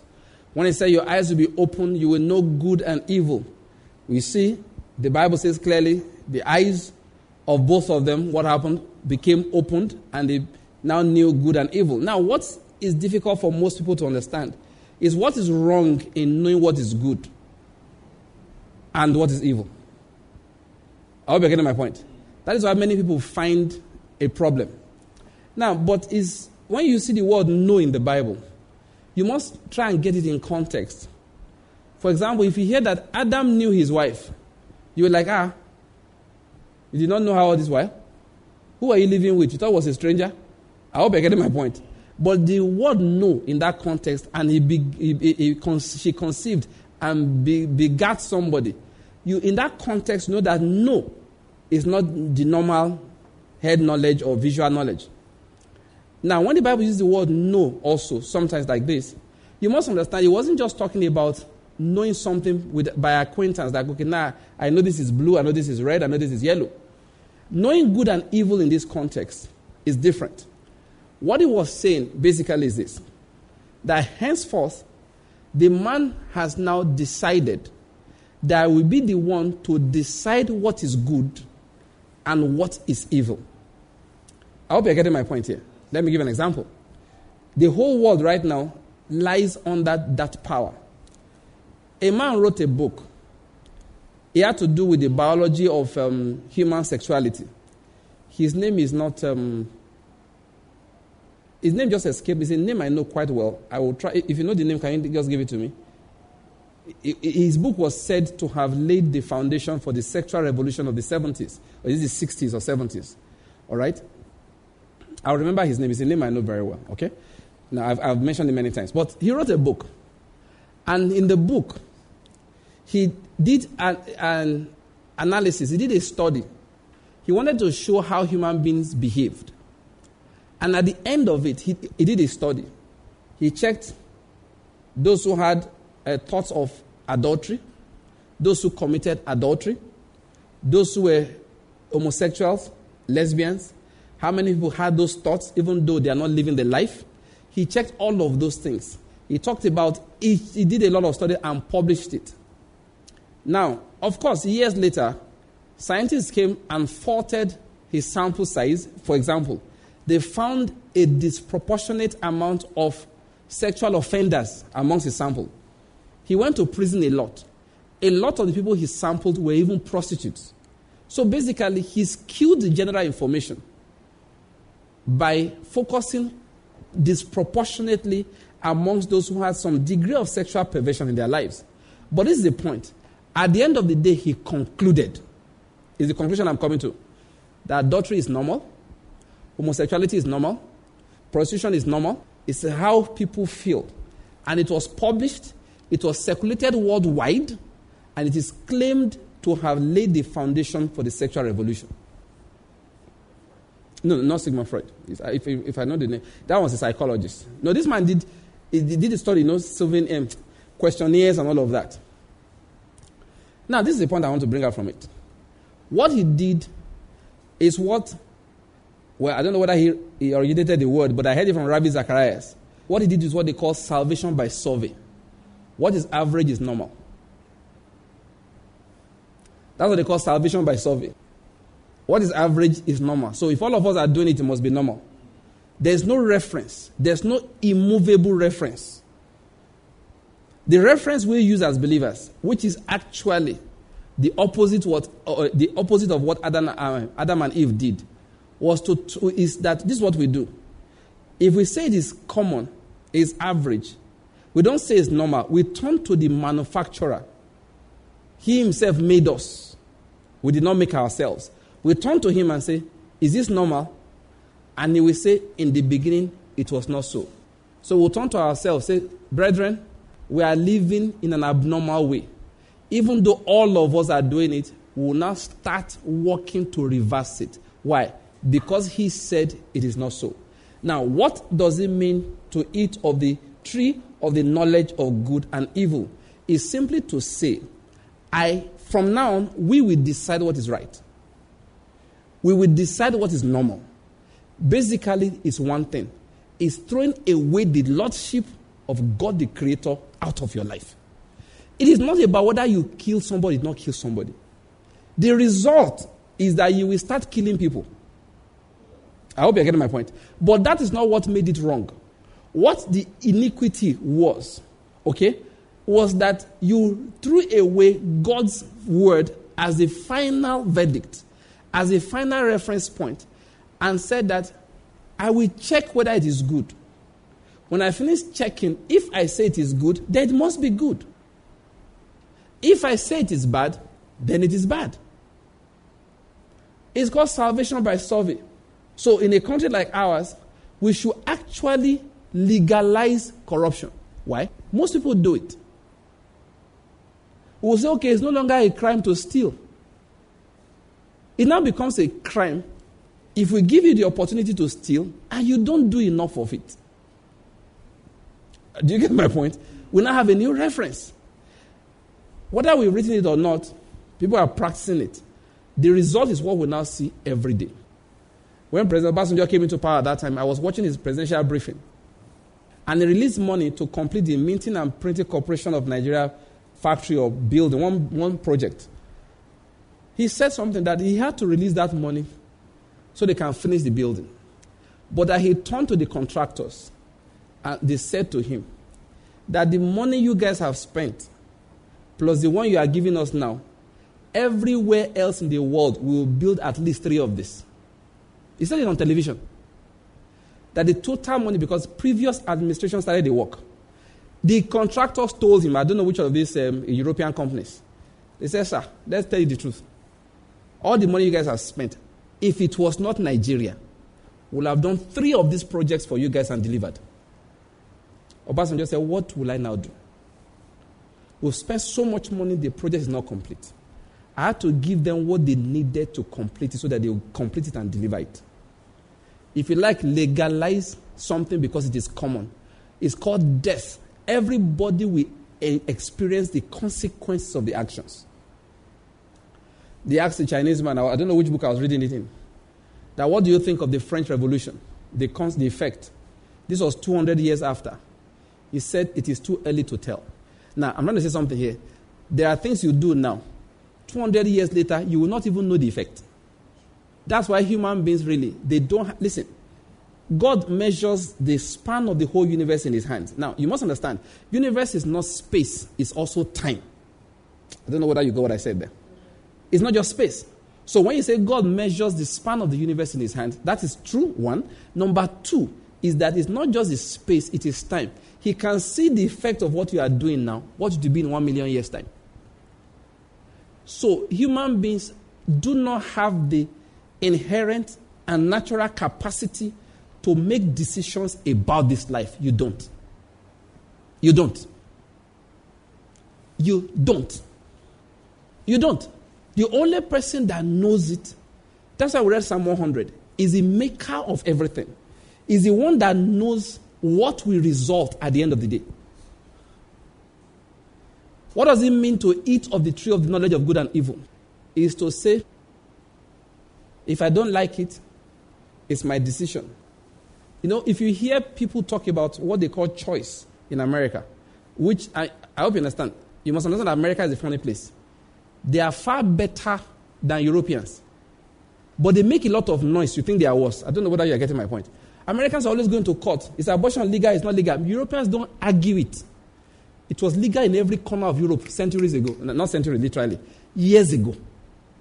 So it's Americans you will see going to court and be arguing. Can they reverse Roe versus Wade, or they can't? They won't. That's what they are arguing. And by the way, the woman Roe never had an abortion. Oh, I found that recently. You've heard of Roe versus Wade. The thing that they used to legalize abortion in America, the argument was on a woman who never had an abortion in her whole life. That's another story. But the point I'm making is this. So you see Americans making that noise. I just dropped that one in. Europe is worse. I told you that day, the argument they had recently in Europe was that whether two midwives in Sweden, because in Sweden midwives perform abortions, whether the two midwives could refuse to do it because of their Christianity. And the European courts for human rights said, no, you can't. They are lost in every court in Sweden. That's Europe. So let's get back to America. You hear America making a lot of noise. That's because they make a lot of noise, but they are not half as bad as their European brethren. Where I'm going is the story they tell. When you hear what they call choice, the word choice is used to support abortion to make it look like a good thing. That's one of the methods when the world wants to remove the lordship of God out of their lives. They give good words to bad things. For example, they won't tell you about homosexual marriages. They will tell you about marriage equality. So it looks like if a man can only marry a woman and a woman can only marry a man, it's a bad thing because it is what? Unequal. So they call it what? Marriage equality. For abortion, they call it choice. If they use the word killing unborn babies, nobody will agree. So they call it choice. Then they start describing that a woman has a right to do what she likes with her body. Now, I will not go into the argument of whether it is good or bad. Only one argument I have for you. Who says she has the right? We have a creator, and he said you don't. He even told me as a man, your body is a temple of the Holy Spirit. The occupant of his temple decides what he does with his temple. Anybody who does not walk according to the dictates of the owner of the temple dies. So even though this body is supposedly mine, I'm a custodian of the temple of God. I don't do what feels right to me. I do what he says, do with my temple. I'm telling you what Christianity is and what those people did in the Garden of Eden. So when you hear, listen, so you must understand how to argue when you want to argue with people. Listen, like I tell my classmates when we were talking, I say, this man said, you are an APC pastor. The way I say, listen, my talk is based on my faith. So get it clear. One day I sat down, I itemized for them how I reason. Because we'll continue to disagree. Don't expect me to be reasonable tomorrow. I will not be reasonable and disagree with Jesus Christ. I let everybody know. So we they fight periodically. They've called me all kinds of names and I like it like that. We gist, we joke, but there are things you get to, you know you're looking for my fight. Why? Because you want me to be reasonable. You want me to make a decision concerning what is right and what is wrong. And I can't. Why? It is called eating of the tree, of the fruit of the tree of the knowledge of good and evil. I'm calling myself God. That's why God said he has become like one of us.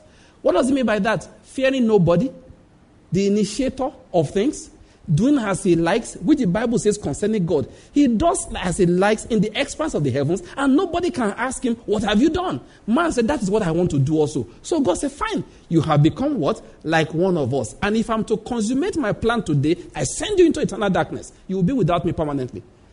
That is the meaning of iniquity. Iniquity is not what you do. What you do that you call sin is a result of the iniquity. I hope you're getting my point. It is when you have rejected the lordship of Christ Jesus in your life. It's when you have rejected the lordship of the Creator that you start misbehaving.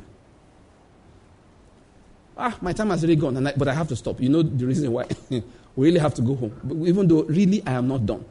Yeah. I'll say I'll be able to pick this when we come back next time. But that is what God had to save man from. Let's put it like this. God had to save man from himself. Man wanted to be his own God. God said, it won't pay you. You have to let me continue to be God. Like he said in Psalm 100, this Lord is God. I feel like reading that, I close with it. Well, we read in Psalm 100. Let me just read out to you. And we have to close now for time's sake. He said, know that the Lord himself is God. Adam can never be God. Eve can never be God. The Lord himself is God. It is he who has made us and not we ourselves. All we are is that we are his people and the sheep of his pasture. What does that mean? It means that he made us. Let's allow him to be God. He will take care of us. We can't be God by ourselves. He will take care of us. The reason why you want to be your own God is so you can make your own decisions. So you can get the best for yourself in life. But God said, you are the sheep of my pasture. I know what is good. I am the one that will lead you beside still waters. I'm the one that will give you that which is good for you. If you follow what you think is right, eventually you will find out that you have only bought death for yourself. So he said, the day you eat of it, you will surely die. Satan said, you will not die. That was one area where even though physically, again, he told the truth, he really, really got it wrong. That day, God cast them out from his presence. Spiritually, they died. Physically, they did not drop dead. But then, the effect of death now started. Maybe next time we'll begin to talk about the effect of death. Man began to struggle. We'll talk briefly about marriage and the curse of Eve. You will see what he meant when he said, your desire will be for your husband, and he shall lord it over you. It looks like a good thing. Yeah, your woman's desire should be for her husband. But like I always say, if you want a Mercedes-Benz G-Class, brand new, 2020 model, put up your hand. People put up their hand and said, that's how I know those who don't have it. Those who have it, they wouldn't put up their hands. They already had it. He saw that the cost of working with your own energy, with your own knowledge, marriages will separate, productivity will be hard. You see all this fight for coronavirus up and down. We will not hear. They say scientists, listen, God said if you want coronavirus to disappear tomorrow, do what David did. You go in repentance and say, Lord, we have sinned. And you offer the right sacrifice at that moment. And the angel will stop in an instant. But you know what? They will not have any of it. Say, we will not agree. Rather, we will do our research. We will find a cure. We will find the antibodies. We will find the vaccine. We will do social distancing. We will do, and God said, go ahead, do it. Then finally, it will seem to work. By that time, 1 million will be dead. And then the plague will die down. And I hope my church will go in and teach the truth. Because when I bring the next plague, I will humble everything that you have. You will look at your own science, you will despise it. Because in the laboratory, I will kill those who are researching. That they might know who is God. Oh, let's go home. Let's bow down our heads. Let's say, Lord, we thank you for truth. We thank you for truth. For enlightening us with your truth. Let's continue to thank the Lord and say, Father, we thank you for truth that you have sent to us. We thank you for righteousness. We thank you for light. We thank you for light. We thank you for redemption. These are the things we're thanking you for, having given us understanding this evening. We thank you, Lord, for your constant presence that is always with us. We give you praise. We thank you, Lord, for mercy and your patience towards us. Thank you for the sacrifice of Jesus, for that blood that was shed for us. We give you praise forever. In the name of Jesus, we have prayed. Amen. Praise the name of the Lord. Amen. Shall we share the grace in fellowship? Quickly. 1, 2, 3. Let's go. Because of the grace of our Lord Jesus Christ, surely we have passed out of death and we have passed into life. We have passed out of darkness into the light of Christ. We have passed out of under the curse into the blessing. All things are passed away in our lives. We are now filled with the Spirit of Christ. We live above sin and walk above the devil because we are seated high above with Christ. This is our season of multiplication, dominion, and manifestation in the name of Jesus Christ. Amen. Just give that last line to yourself. Say, this is my season, a season of multiplication, dominion, and manifestation in the name of Jesus Christ. Amen. Cheryl, brethren, see you on Tuesday.